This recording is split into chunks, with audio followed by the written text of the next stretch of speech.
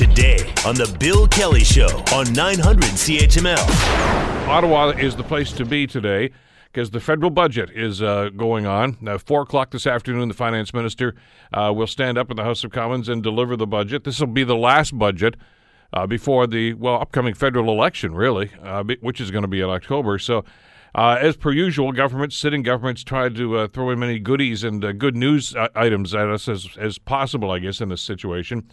They're in a budget lockup in Ottawa right now. Anybody who's covering the budget is in a room, and they have to surrender cell phones and everything else. I've been through that myself a few times, and it's a rather interesting process. But what can we expect, and what kind of an impact it's going to have on you, me, and on the local economies, and, of course, on the national economy? Marvin Ryder, business professor at the DeGroote School of Business at McMaster University, joins us to dissect this and talk about this, and I guess do a little crystal balling here, too. How are you this morning, Marvin?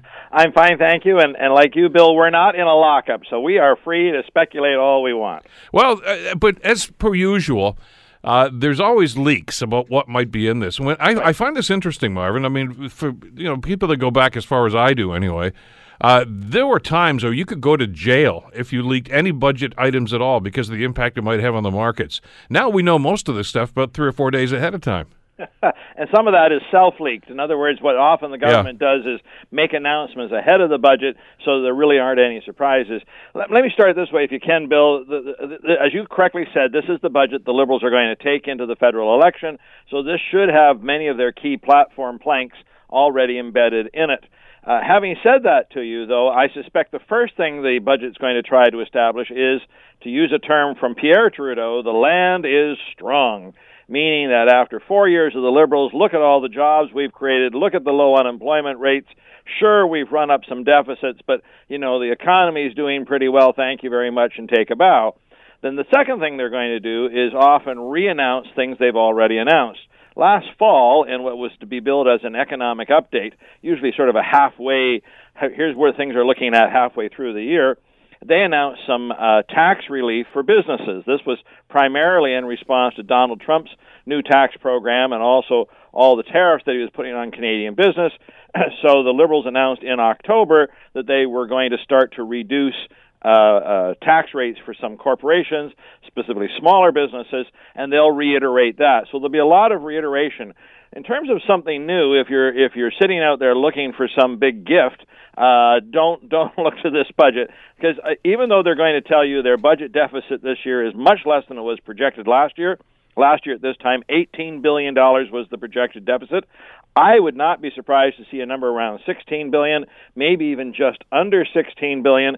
There still is a gigantic deficit. So if you think they're going to announce cutting your tax rates in half, don't expect that. But I suspect there will be little goodies, in many cases things that don't cost them any money. Again, to give you a quick example of that, there's a big rumor that today, for whatever reason, Minister Morneau is going to talk about a technology deficit, the difference between cities and the countryside. Some people in the cities have high-speed internet. Bell is announcing gig speed in Toronto, and yet if I'm out in the country, I'm lucky to get meg speed internet. So they're going to announce something that over the next 10 years, they promise to bring more technology to Canada. Two things about the promise. Much of that's going to be done with private sector money, so it doesn't cost them anything. And the second thing is it's going to be spread out over many years. In essence, they're going to hold a pledge that unless you reelect us, maybe those other people won't make this a priority. I expect to hear a lot of that today.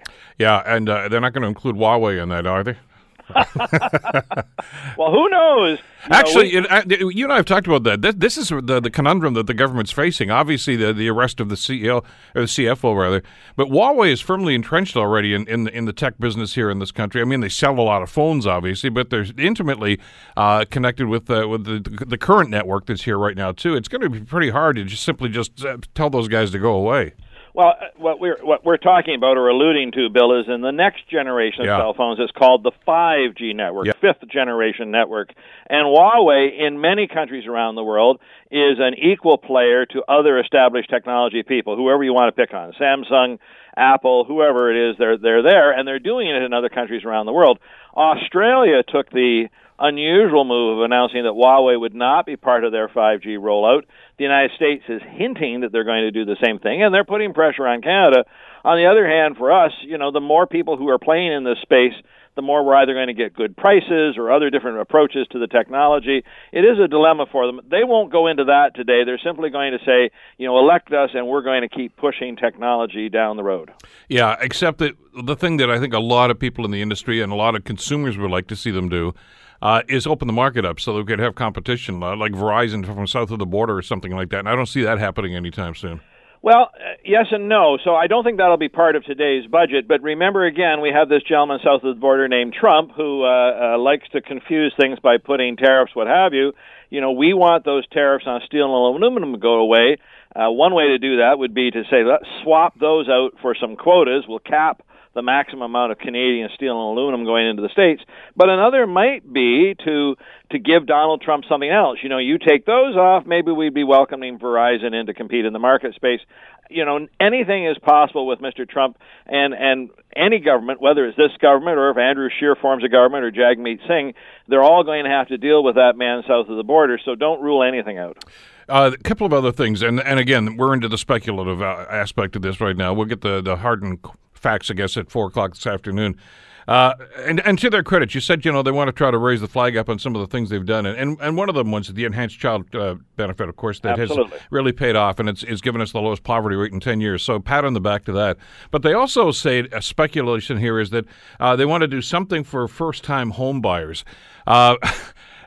Good luck with that. I mean, exactly what tools do they have left to do this? I mean, the obvious things you'd like to see is, lower interest rates. I don't know that's going to happen. That's really not within their purview anyway. That's the Bank of Canada that could do that. Incentives, I don't know, rebates. So there's not a whole lot left in the toolkit here, is there?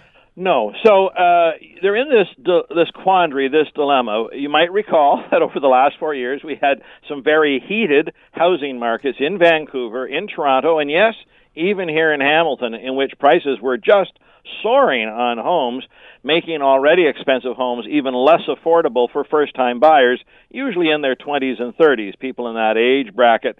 What we did is we said, look, we're worried that people are loading up on debt, so we put in what are called stress tests. Let's make sure you're not taking on more debt than you can handle, that you'll suddenly have to declare bankruptcy or turn your house over to the market. We don't want that. We took steps to eliminate long-term amortizations, 40-year amortizations, 35-year amortizations, capped it at 25. Same thing with Central Mortgage and Housing, Canada Mortgage, and their guaranteeing of mortgages, they had to be of up to 25 years. They wouldn't guarantee anything past that. And I just don't see them reversing all that. So what will they throw at first-time home buyers?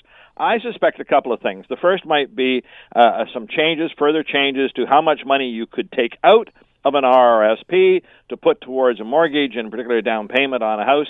As well, they could come around with some kind of a tax credit for first-time home buyers that does something. It might be a tax credit equal to, say, the property taxes that you pay for the first 2, 3, 5 years of home ownership.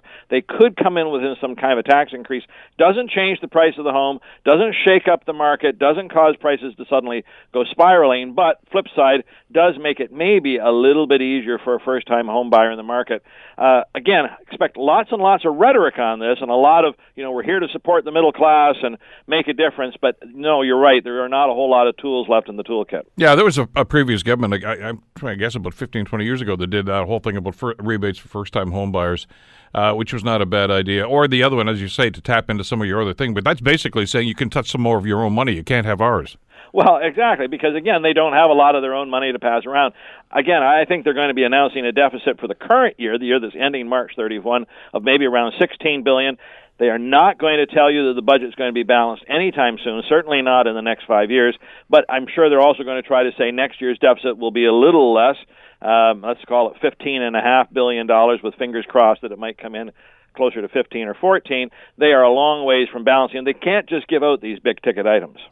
The other one that has been kicked around since about 1964 here, and we're told that there's going to be some mention of this, is the National Pharmacare Program. Mm-hmm. I got to figure this is just going to be a reference point to this, Marvin. I mean, that's a very complex problem and situation and solution to this. It's going to take a long time to roll something like that out.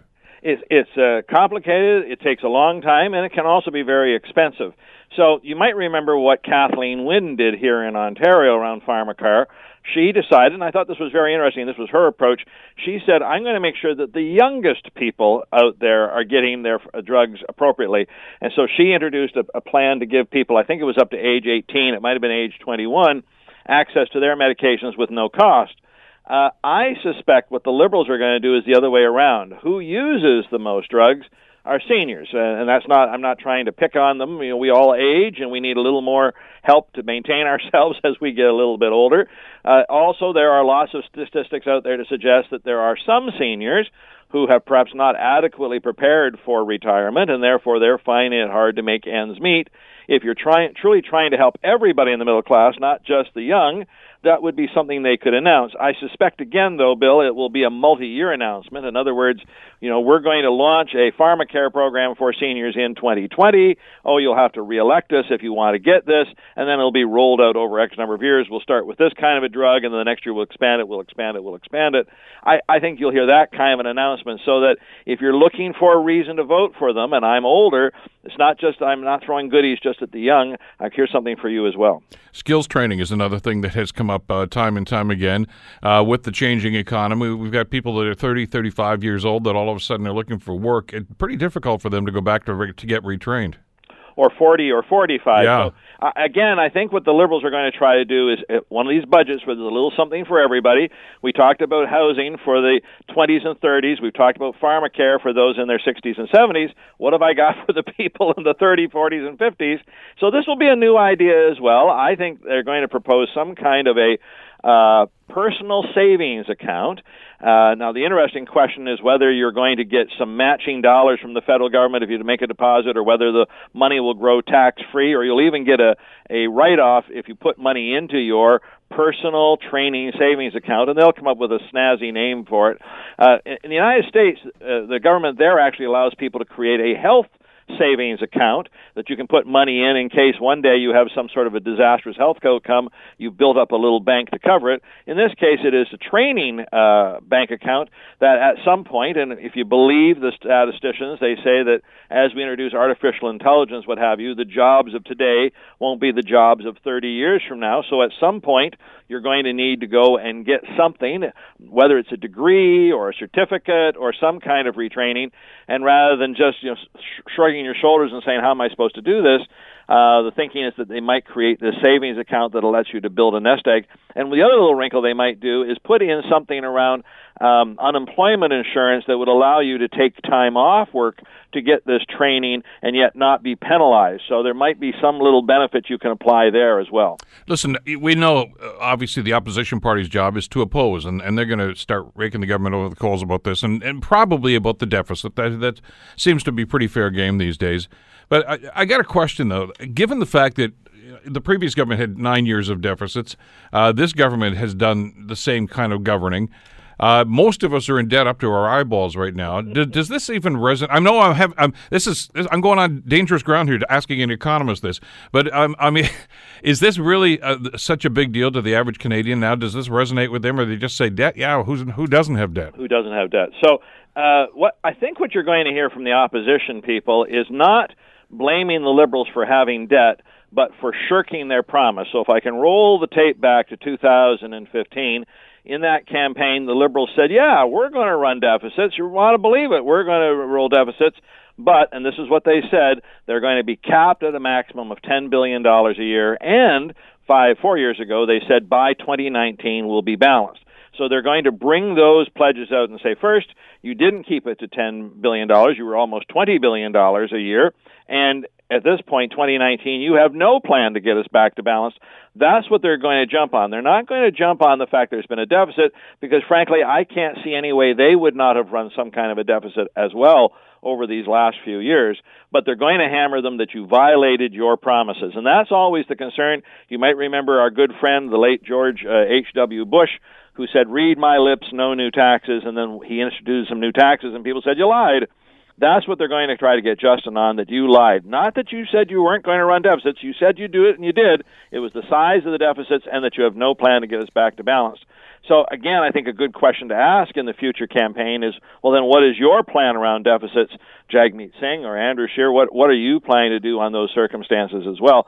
To your general point, though, I think what the Liberals are going to counter with is to say, yes, we've run some debt, but if you look at our debt to GDP ratio, in other words, how much debt can this country carry, it's actually fallen. Even though they've run these big deficits, it's fallen. Their target was to keep it up to 30%, and it's below 30%.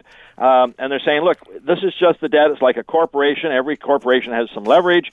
You want to use your money wisely. We are not misusing debt. And that will play out, but I think the average person, their head will spin. They'll be much more interested in some little detail. What does this do for me? Okay, you've run a deficit, but what am I getting out of it? Here's the other little thing, Bill. Both the NDP and the PCs have floated this balloon that if you elect them this fall, they would eliminate the GST, not the whole HST, just the GST on energy. So on your home a natural gas bill, on your home electricity bill, and maybe even at the pump, there would still be some federal excise taxes, but you wouldn't pay GST. That is the kind of a thing that I could also see Bill Morneau doing today to give everybody a little something and say, we'll eliminate that. Again, though, I would put it off to something like January 1st, 2019, so you have to re-elect me if you want the goodie. Marvin Ryder at the DeGroote School of Business. We'll talk later in the week and talk about why none of this stuff actually happened, okay? Absolutely. Thanks so much. Take care. The Bill Kelly Show, weekdays from 9 to noon on 900 CHML.